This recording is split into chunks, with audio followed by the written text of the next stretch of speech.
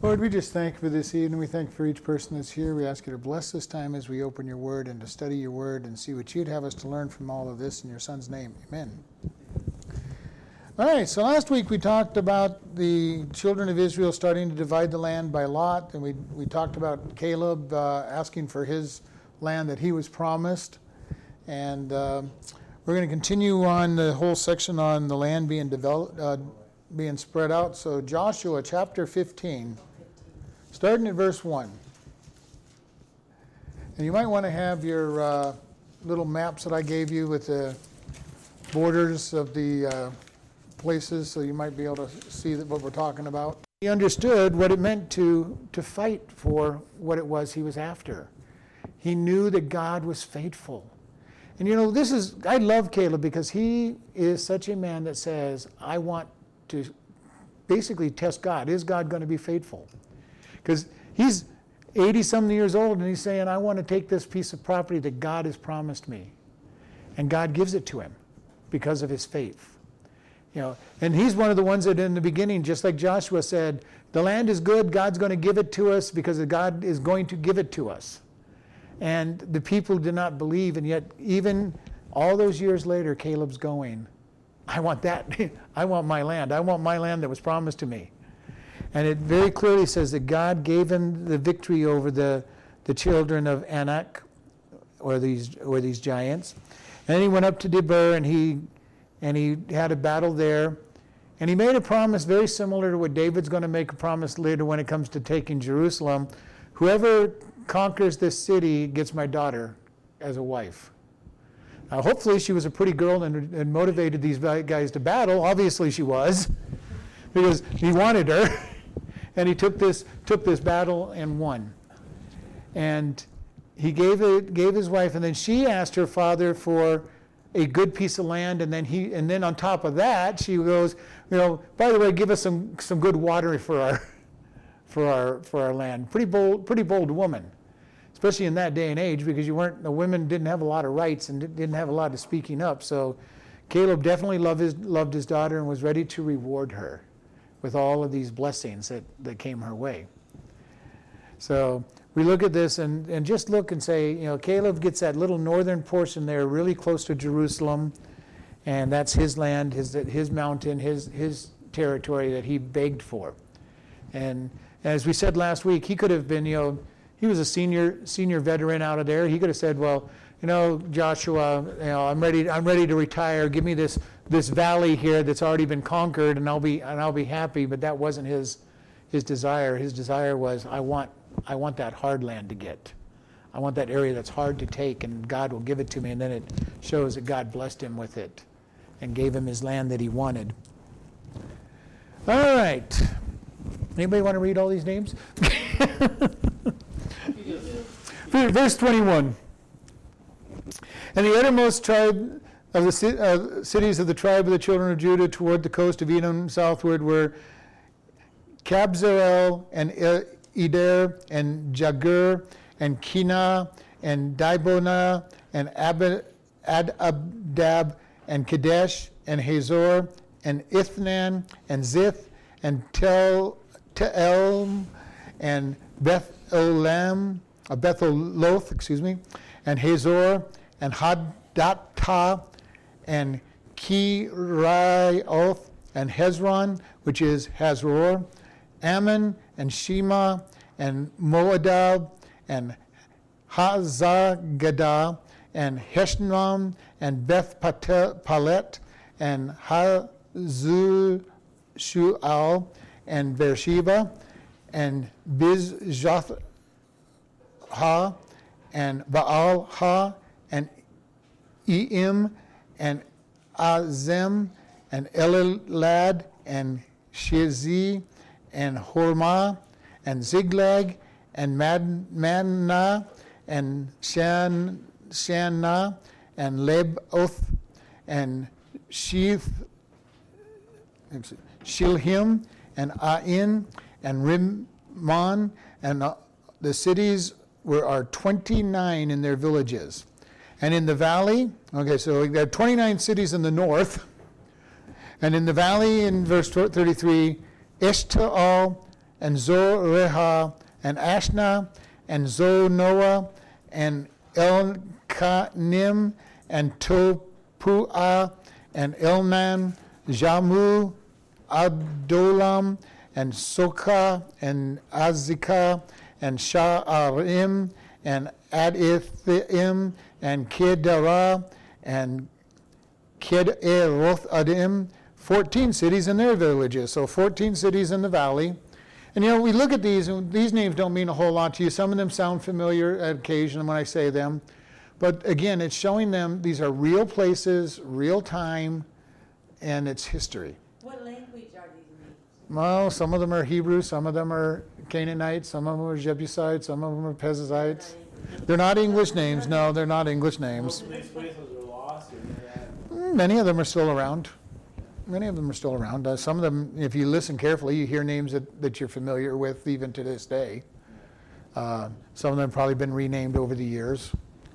But again, the whole idea of this is that it is historical document, and he's laying these places out, and if they are lost, they go find them, and they'll find them in the territory that Judah was mapped out for. All right, verse 37, Janan and Hadashah and Middagad and Deleon and Mizpah and Jahethel and Lachish and Bozkah and Eglon and Kabon and Lachman and Kiddish and Kidderoth and Beth-dagon and Nemal and Makkedah, 16 cities and their villages. Lebna and Aether and Ashan and Jiphtha and Asha and Nezib and Keilah and Achzib and Maresha, 9 cities and their villages. Ekron, which would be a town you probably would remember because it's still famous into this day, with her towns and her villages. From Ekron even into the sea, all that lay near Ashdod and their villages, Ashdod with her towns and her villages, Gaza with her towns and her villages unto the river of Egypt, and the great sea, and the border thereof, and in the mountains, Shemar, and Jatir, and Sokah, and Danan, and Kirjashana, which is Debir, and Anab, and Estekeramoth, and Anim, and Goshen, and Holon, and Gidon, 7 cities with their villages, Arab, and Domoth, and Eshan, and Janum, and Beth-Puah, and Aphekah, and Humnata, and Kirjah-arab, which is Hebron, and Zyror, 9 cities and their villages, Ma'an, Carmel, and Zith, and Jatah, and Bezrael, and Jokteam, Jonoah, Cain, Gibeah, and Timon, 10 cities and their villages, Hul, Beth-zur, and Gidor, and Maharah, and Bethanoth, and El-Tekon, 6 cities and their villages, Kirjah-baal, which is Kirjah-jearim, and Rabath, 2 cities and their villages. In the wilderness, Beth-Ubah, Midian, and Sekekah, and Nibshan, and their city, the Salt, and En-Gedi, 6 cities and their villages. As for the Jebusites, the inhabitants of Jerusalem, the children of Judah could not drive them out, but the Jebusites dwell with the children of Judah at Jerusalem unto this day. All right, so we have this long list of names and everything. So, and again, the point of all of this was to show that there are real cities there. And then there's little thing in there. They were given Jerusalem, but they couldn't take it. And then it has this little statement that the Jebusites dwell with the children of Judah in Jerusalem, and to this day, so this book was obviously written before David became king, and probably long before David became king. So, any questions on chapter 15? And no, I'm not reading all these words again. All right, chapter 16. And the lot of the children of Joseph fell from Jordan by Jericho unto the water of Jericho on the east, and the wilderness, it goes up from Jericho into Mount Bethel, and goes out from Bethel to Luz, and passes along the borders of Achi to Ataroth, and comes down westward to the coast of Jaletai, unto the coast of Beth-horon, the nether, and to Gezer, and to the goings out thereof that are at the sea. So the children of Joseph, Manasseh and Ephraim, took their inheritance. So again, we look here on your maps, if you see it, from Jordan to the Great Sea, above Jerusalem, you see Ephraim and Manasseh, the two children of Joseph. That remember we talked about, Jacob took the first two sons of Joseph as his children, and that's why there's Joseph gets two divisions into the land, one for Manasseh, one for Ephraim. And remember, half tribe of Manasseh is on the east side of the Jordan, and half tribe of Manasseh is on the west side of Jordan, and they both get that huge central part, and they get what is basically Israel today, is the tribe of Manasseh, and Ephraim is a big part of their territory, is what is Israel today, and Judah. All right, verse 5. And the border of the children of Ephraim, according to their families, was thus, even to the border of their inheritance, and to the east side was Ataroth, Adar, and Beth Horon, the upper, and which, if you think about those are pretty much the towns we just named off for Judah. So we're seeing a mix there. And the border went toward the sea to Michmethah on the north side, and the border went up eastward unto Ta'anath Shiloh, and passed by it on the east side to Janoah, and it went down from Janoah to Oroth, and to Nearoth, and came to Jericho, and went out at Jordan. And the border went out from Puah westward unto the river Kenah, and the goings out thereof were at the sea. This is the inheritance of the tribe of the children of Ephraim by their families. So Ephraim is right above Jerusalem, from the river Jordan, all the way out to the Great Sea. And the separate cities of the children of Israel were among the inheritance of the children of Manasseh, all the cities and their villages, and they drove not out of the Canaanites that dwell in Gezer, but the Canaanites dwell among the Ephraimites to this day to serve under tribute. So the Ephraimites did not kill the Canaanites, which was, of course, what they were supposed to do. So far in our two chapters that we have seen, the Jebusites have not been kicked out of the Promised Land, and the Canaanites are not completely kicked out of the Promised Land. And the Canaanites are going to continue to dwell among the Ephraimites, and the Jebusites up amongst where the Judah is supposed to own. And this is kind of the sad part of the book of Joshua as we look into it, is that they never totally eliminate the nations they were supposed to eliminate. And most of these nations are going to cause them problems on into the future. The ones they didn't kill, the ones that they left in behind. Forced labor. Well, they put them under tribute, which meant that they were paying taxes. But they couldn't drive them out. They couldn't or wouldn't drive them out. God said He was going to give them victory, so I wouldn't say they couldn't. It's more the fact that they wouldn't. And for us as Christians, we have to be careful when God asks us to deal with some sin in our life or some issue in our life. He gives us the victory and the power to do so. But so often we will go, oh God, I'm just not really sure that I want to get rid of this issue in my life or this thing in my life. And we may not be quite that bold with them. We might decide, well, it's just, usually we'll hear, well, I just can't get victory over that area. It's my besetting sin. I just can't overcome it. Well, if you have God on your side, you can overcome any besetting sin. You just have to decide you want to get rid of it. That's what it comes down to. We don't want to get rid of that problem. Just as the children of Israel ultimately did not really want to get rid of their enemy, because God said, I'm going to drive them out. I will get rid of them, if you just go forward and fight. And we go back to Caleb. Caleb fights one of the hardest enemies. He's got his little family going up against the giants. And God delivers the giants to them.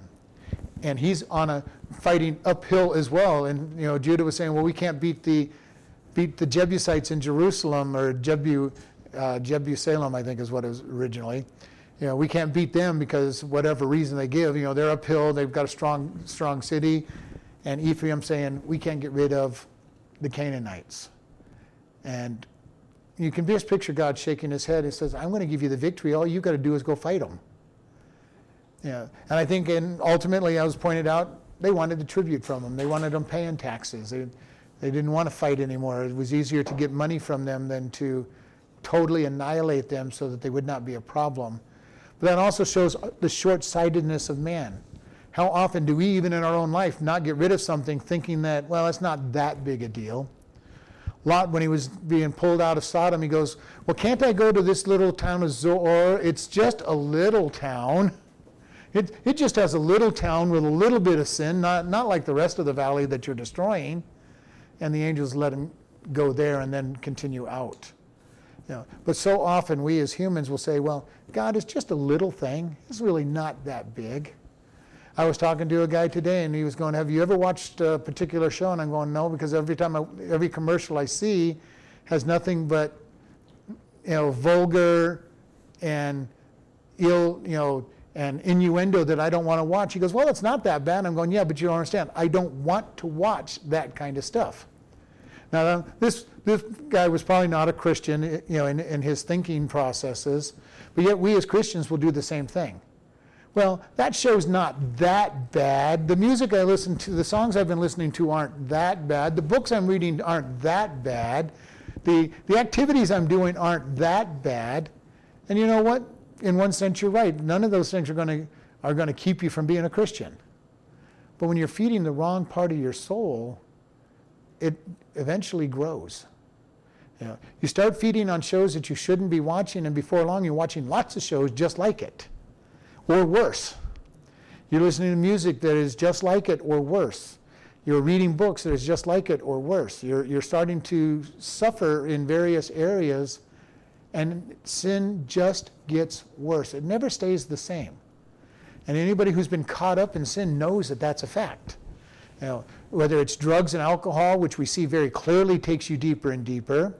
We see people that get into sexual sins who keep going deeper and deeper into their sexual sins. People who steal do more and more stealing. Whatever it is that you do is never stays at some low level.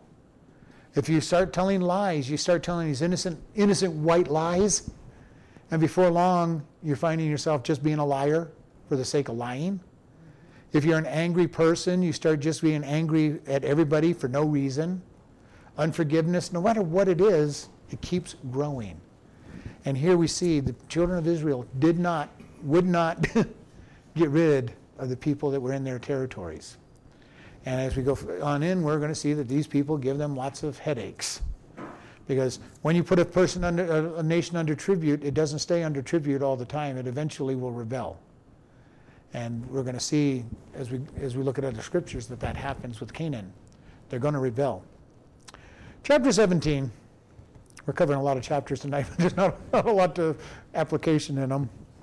There was also a lot for the tribe of Manasseh, for he was the firstborn of Joseph, and to wit, for Machir, the firstborn of Manasseh, the father of Gilead, because he was the man of the war, therefore he had Gilead and Bashan. There was also a lot for the rest of the children of Manasseh by their families, for the children of Abizar, and for the children of Hilech, and for the children of Asherel, and the children of Shechem, and the children of Hepher, and the children of Shemidah. These were the male children of Manasseh, the son of Joseph, by their families. But Zelophehad, the son of Hepher, the son of Gilead, the son of Machir, the son of Manasseh, had no sons, but the daughters are these, and these are the names of his daughters: Matlah, and Noah, and Hoglah, and Milcah, and Tirzah. And they came near to Eleazar the priest before Joshua the son of Nun, and before the princes, saying, The Lord commanded Moses to give us an inheritance among our brethren. Therefore, according to the commandment of the Lord, he gave them an inheritance among the brethren of their fathers. All right, we're going to stop there for just a moment because we're going to rehearse a story that you may or may not remember. back in the book of Numbers 27, these daughters went to Moses and said, it's not fair that we're not going to get land because we're not male. If you remember that story. And so Moses said, well, just a moment, and he went to God.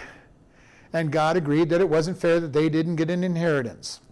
Now, there was one criteria put on these women, and does anybody remember what the criteria was that God put on them? They had to marry somebody within the tribe of Manasseh, so that the land was not taken away from Manasseh and given to another tribe. So God says, yes, you get land, but you have to marry within your tribe to keep the name within Manasseh. Because if they married somebody from Judah, then the male would have the inheritance and it would be taken out of Manasseh and given to Judah. So just trying to refresh your story. That was from Numbers 27, that whole story there. But again, we see these little pieces. We see these pieces going back to things we've studied before. All right. Verse 5, and there fell 10 portions to Manasseh beside the land of Gilead and Bashan, which were on the other side of Jordan, because of the daughters of Manasseh had their inheritance among his sons, and the rest of Manasseh's sons had the land of Gilead. So we have them in two different places, east and west of the Jordan. And the coast of Manasseh was from Asher to Michmetah, that lies before Shechem, and the border went along the right-hand side of the inhabitants of Tapuah. Now Manasseh had the land of Tapuah, but Tapuah on the border of Manasseh belonged to the children of Ephraim, and the coast descended to the river Canaan, the southward toward the river, and the cities of Ephraim were among the cities of Manasseh. To the coast of Manasseh was also on the northwest side of the river, and the outgoings of it were at the sea. Southward it was Ephraim's, and northward was Manasseh, and the sea as his border. And they met together at Asher in the north, and and Issachar on the east.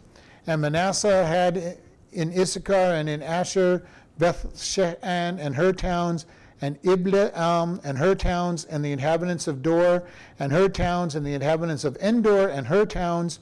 Endor is another one of those names you would recognize from the Bible. The inhabitants of Endor and her towns, and the inhabitants of Tahanach and her towns, and the inhabitants of Megiddo and her towns, even 3 counties. And the children of Manasseh could not drive out the inhabitants of those cities, but the Canaanites would dwell in their land. And yet it came to pass, when the children of Israel were waxed strong, that they put the Canaanites to tribute, but did not utterly drive them out. All right, so we have Manasseh having the same problem as Ephraim and Judah. They cannot get rid of the Canaanites. And a river this is the border between Manasseh and Ephraim, and it goes again from Jordan to the Mediterranean Sea. I haven't lost anybody yet with all these names? Everybody knows everywhere where these cities are, right? Endor, wasn't she the witch? The witch of Endor, yes. The most famous mention of Endor from that portion is when Saul goes to consult the witch at Endor for the prophecy to call forth Samuel, excuse me. So that's where Endor is probably the most famous for in the scriptures. I remember from that. All right, verse 14. And the children of Joseph spoke unto Joshua, saying, why have you given me but one lot and one portion of inheritance, seeing I am a great people, for as much as the Lord hath blessed me? And Joshua answered them, if you be a great people, then get up to the wood country and cut down for yourself there the land of the Perizzites and of the giants.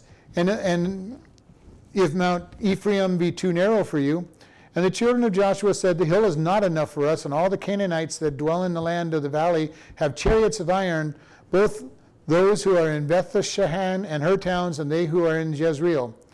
And Joshua spoke unto the house of Joshua, even Ephraim and Manasseh, are you a great people, and have you great power? You shall not have one lot only, but the mountain shall be yours, for it is wood, and you shall cut it down, and the outgoings of it shall be yours, for you shall drive out the Canaanites, though they have iron chariots, and though they be strong.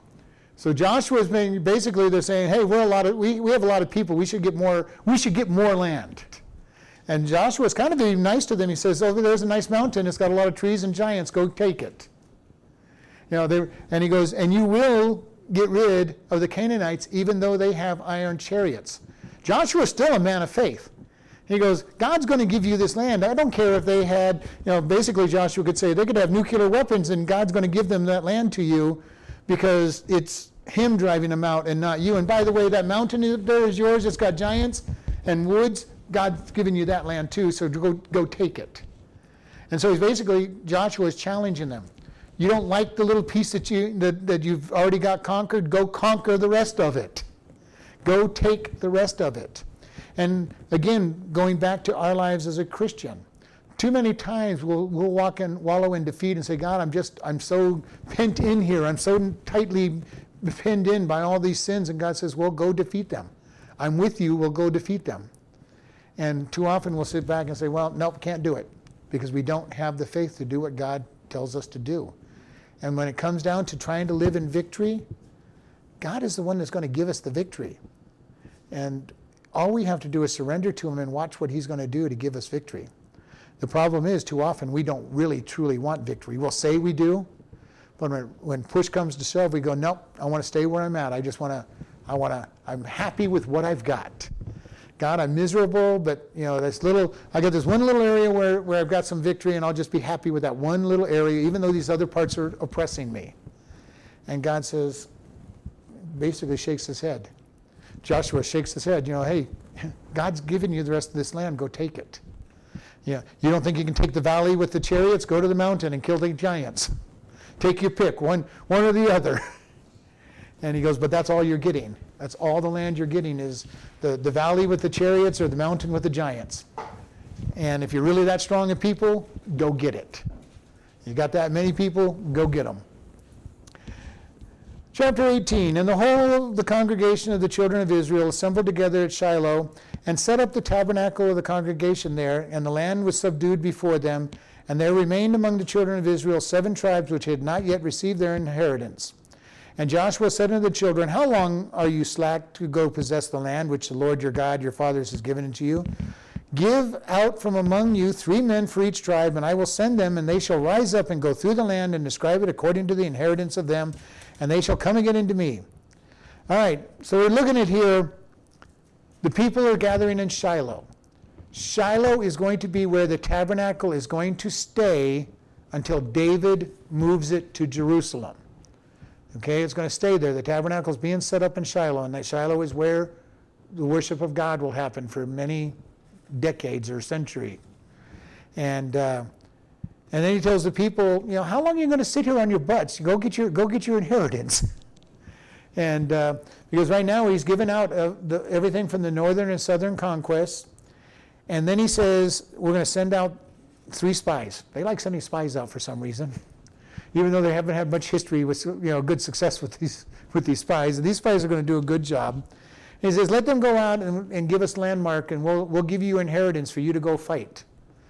But it already started out that they were assembled together because that there was peace. They were at peace at here. They're getting ready to send the 2.5 tribes back east. Are you on chapter 18.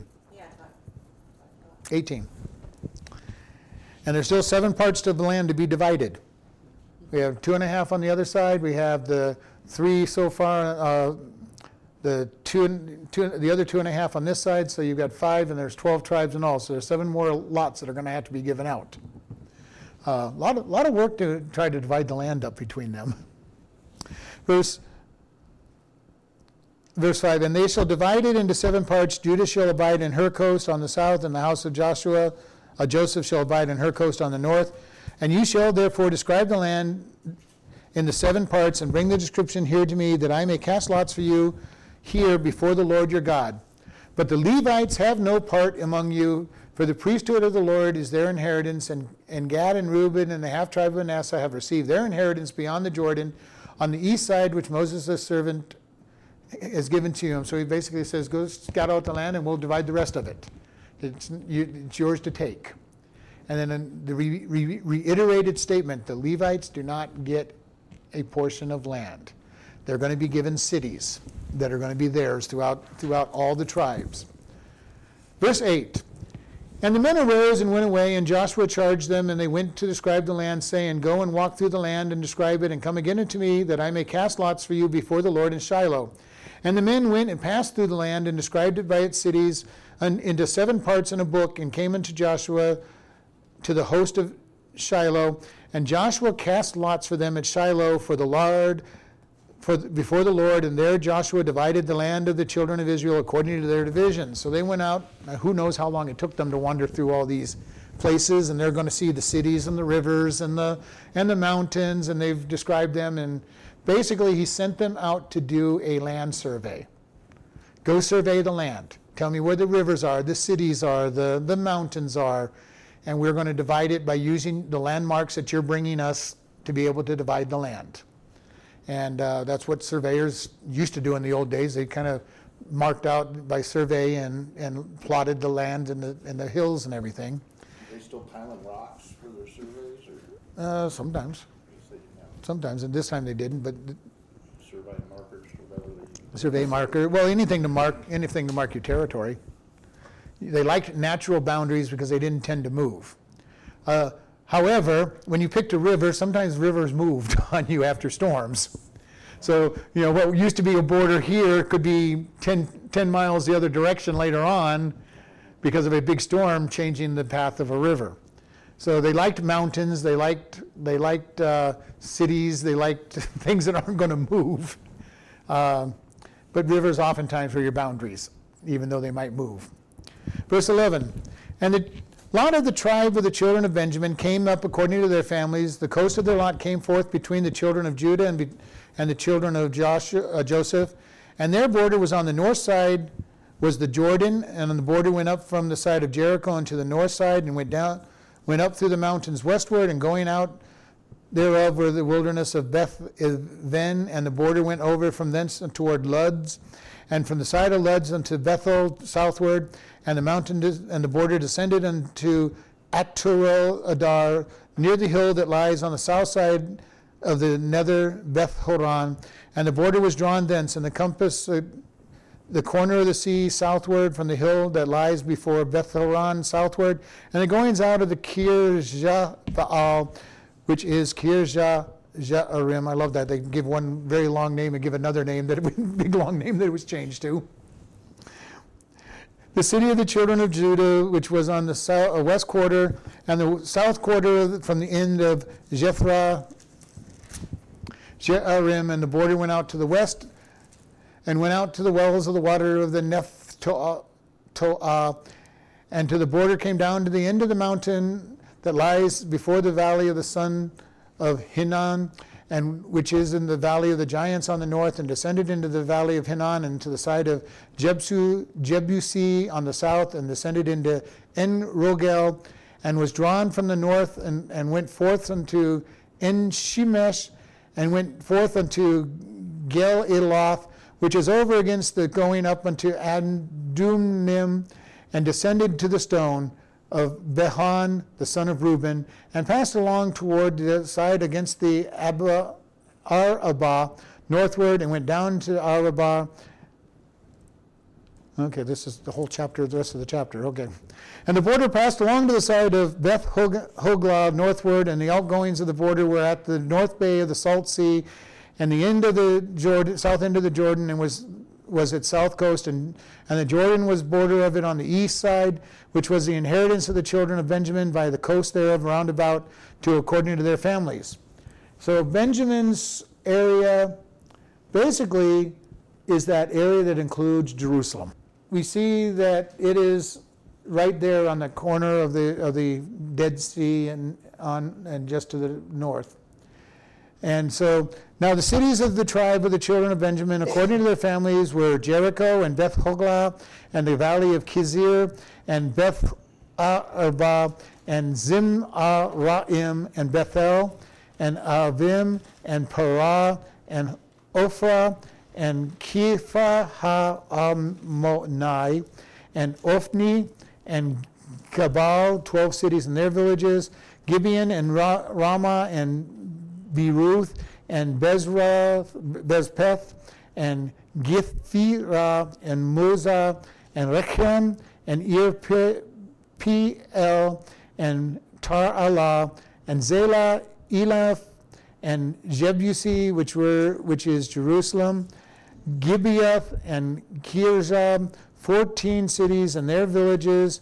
This is the inheritance of the children of Bethlehem, Benjamin, according to their families. So in there you see that they get these cities. They get Jericho, which is one that meant Bethel. Does anybody remember what event happened in Bethel? Bethel is house of God. It's the place where Jacob, when he was running from his brother, laid down his head and he saw the staircase into heaven, and he said, surely this is the place where God dwells, and he named it House of God, Bethel. Trying to give these stories, trying to draw you back into the stories that lead to some of these names to give you some kind of pinning down of these names. It's all here because God's wanted us to know that these were real places. Because he could have just said that, and they had this much territory. Yeah.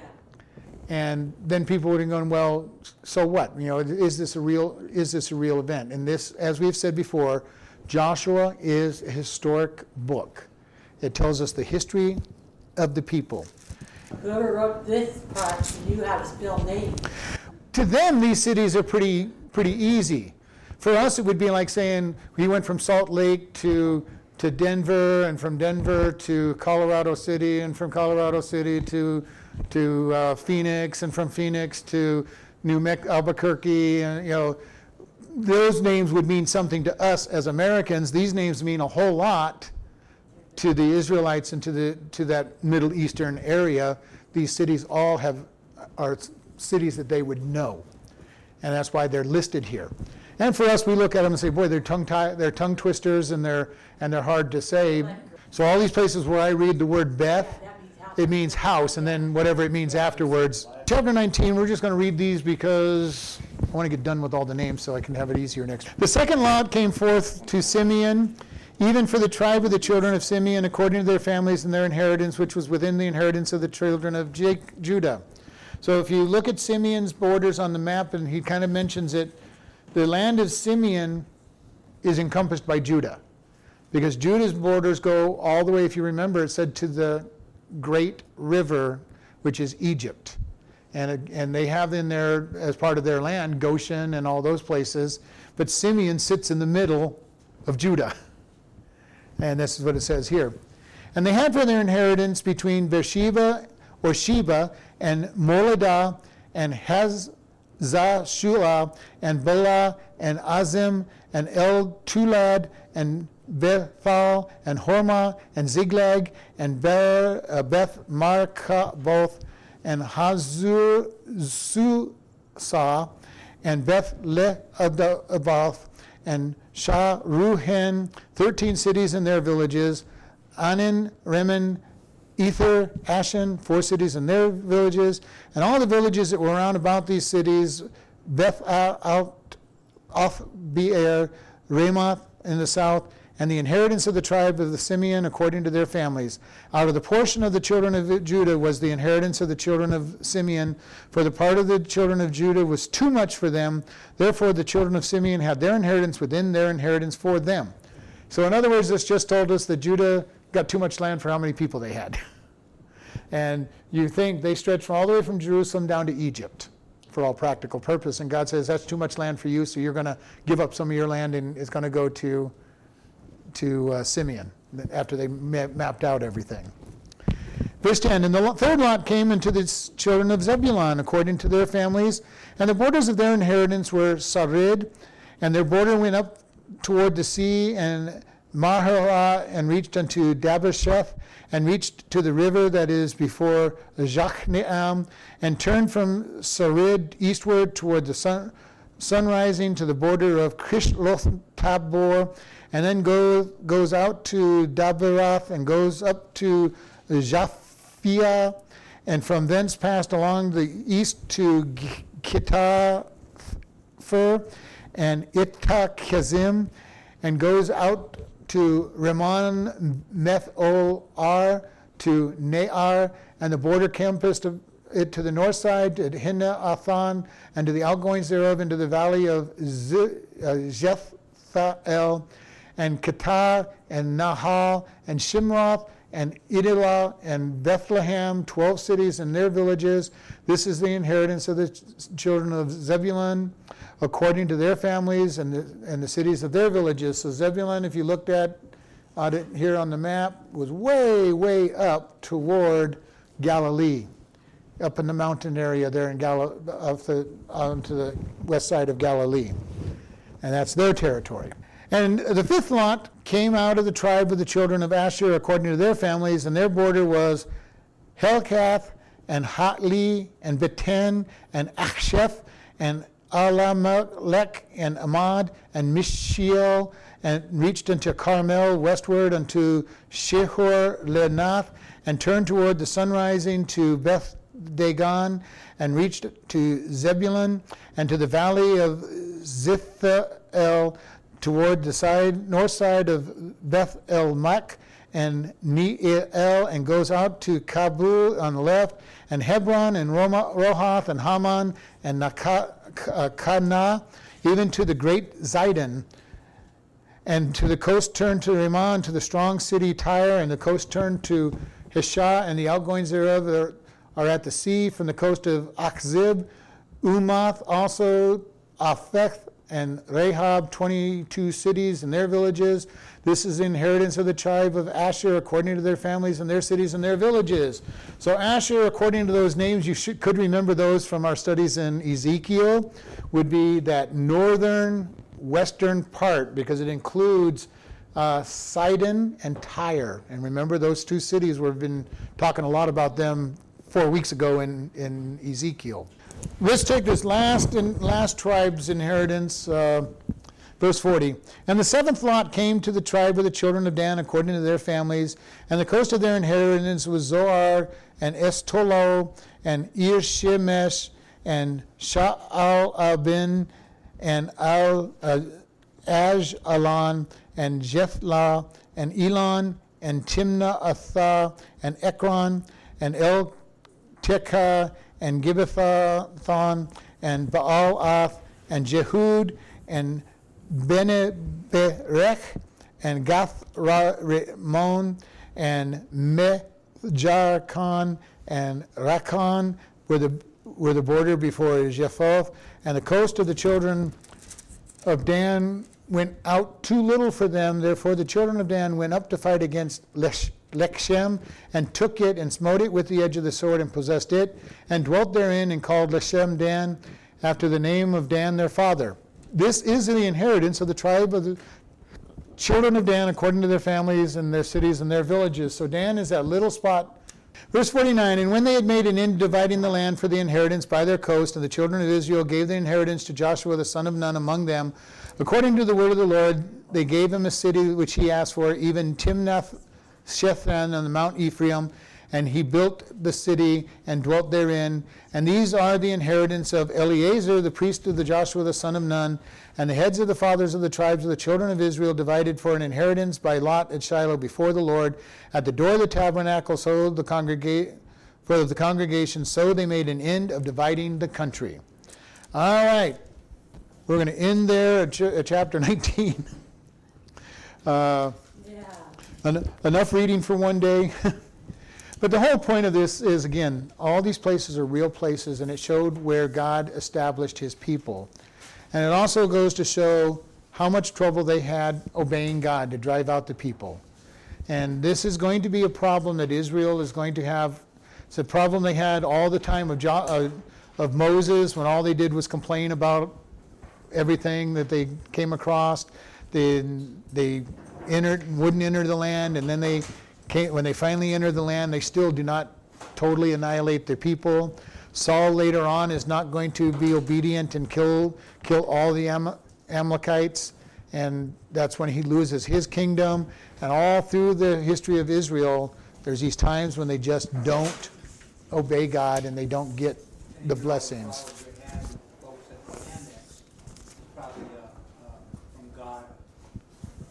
Well, part of it is they're still in trouble today because of some of these people they didn't destroy.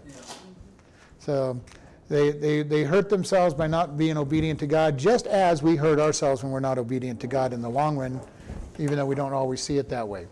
Let's close in prayer, and then we'll Lord, we just thank you for this day. We thank you for how much you love and care for us. We ask that you show us how to live in a stronger obedience to you and live in the victory that you want to give us. And we just thank you in Jesus' name. Amen.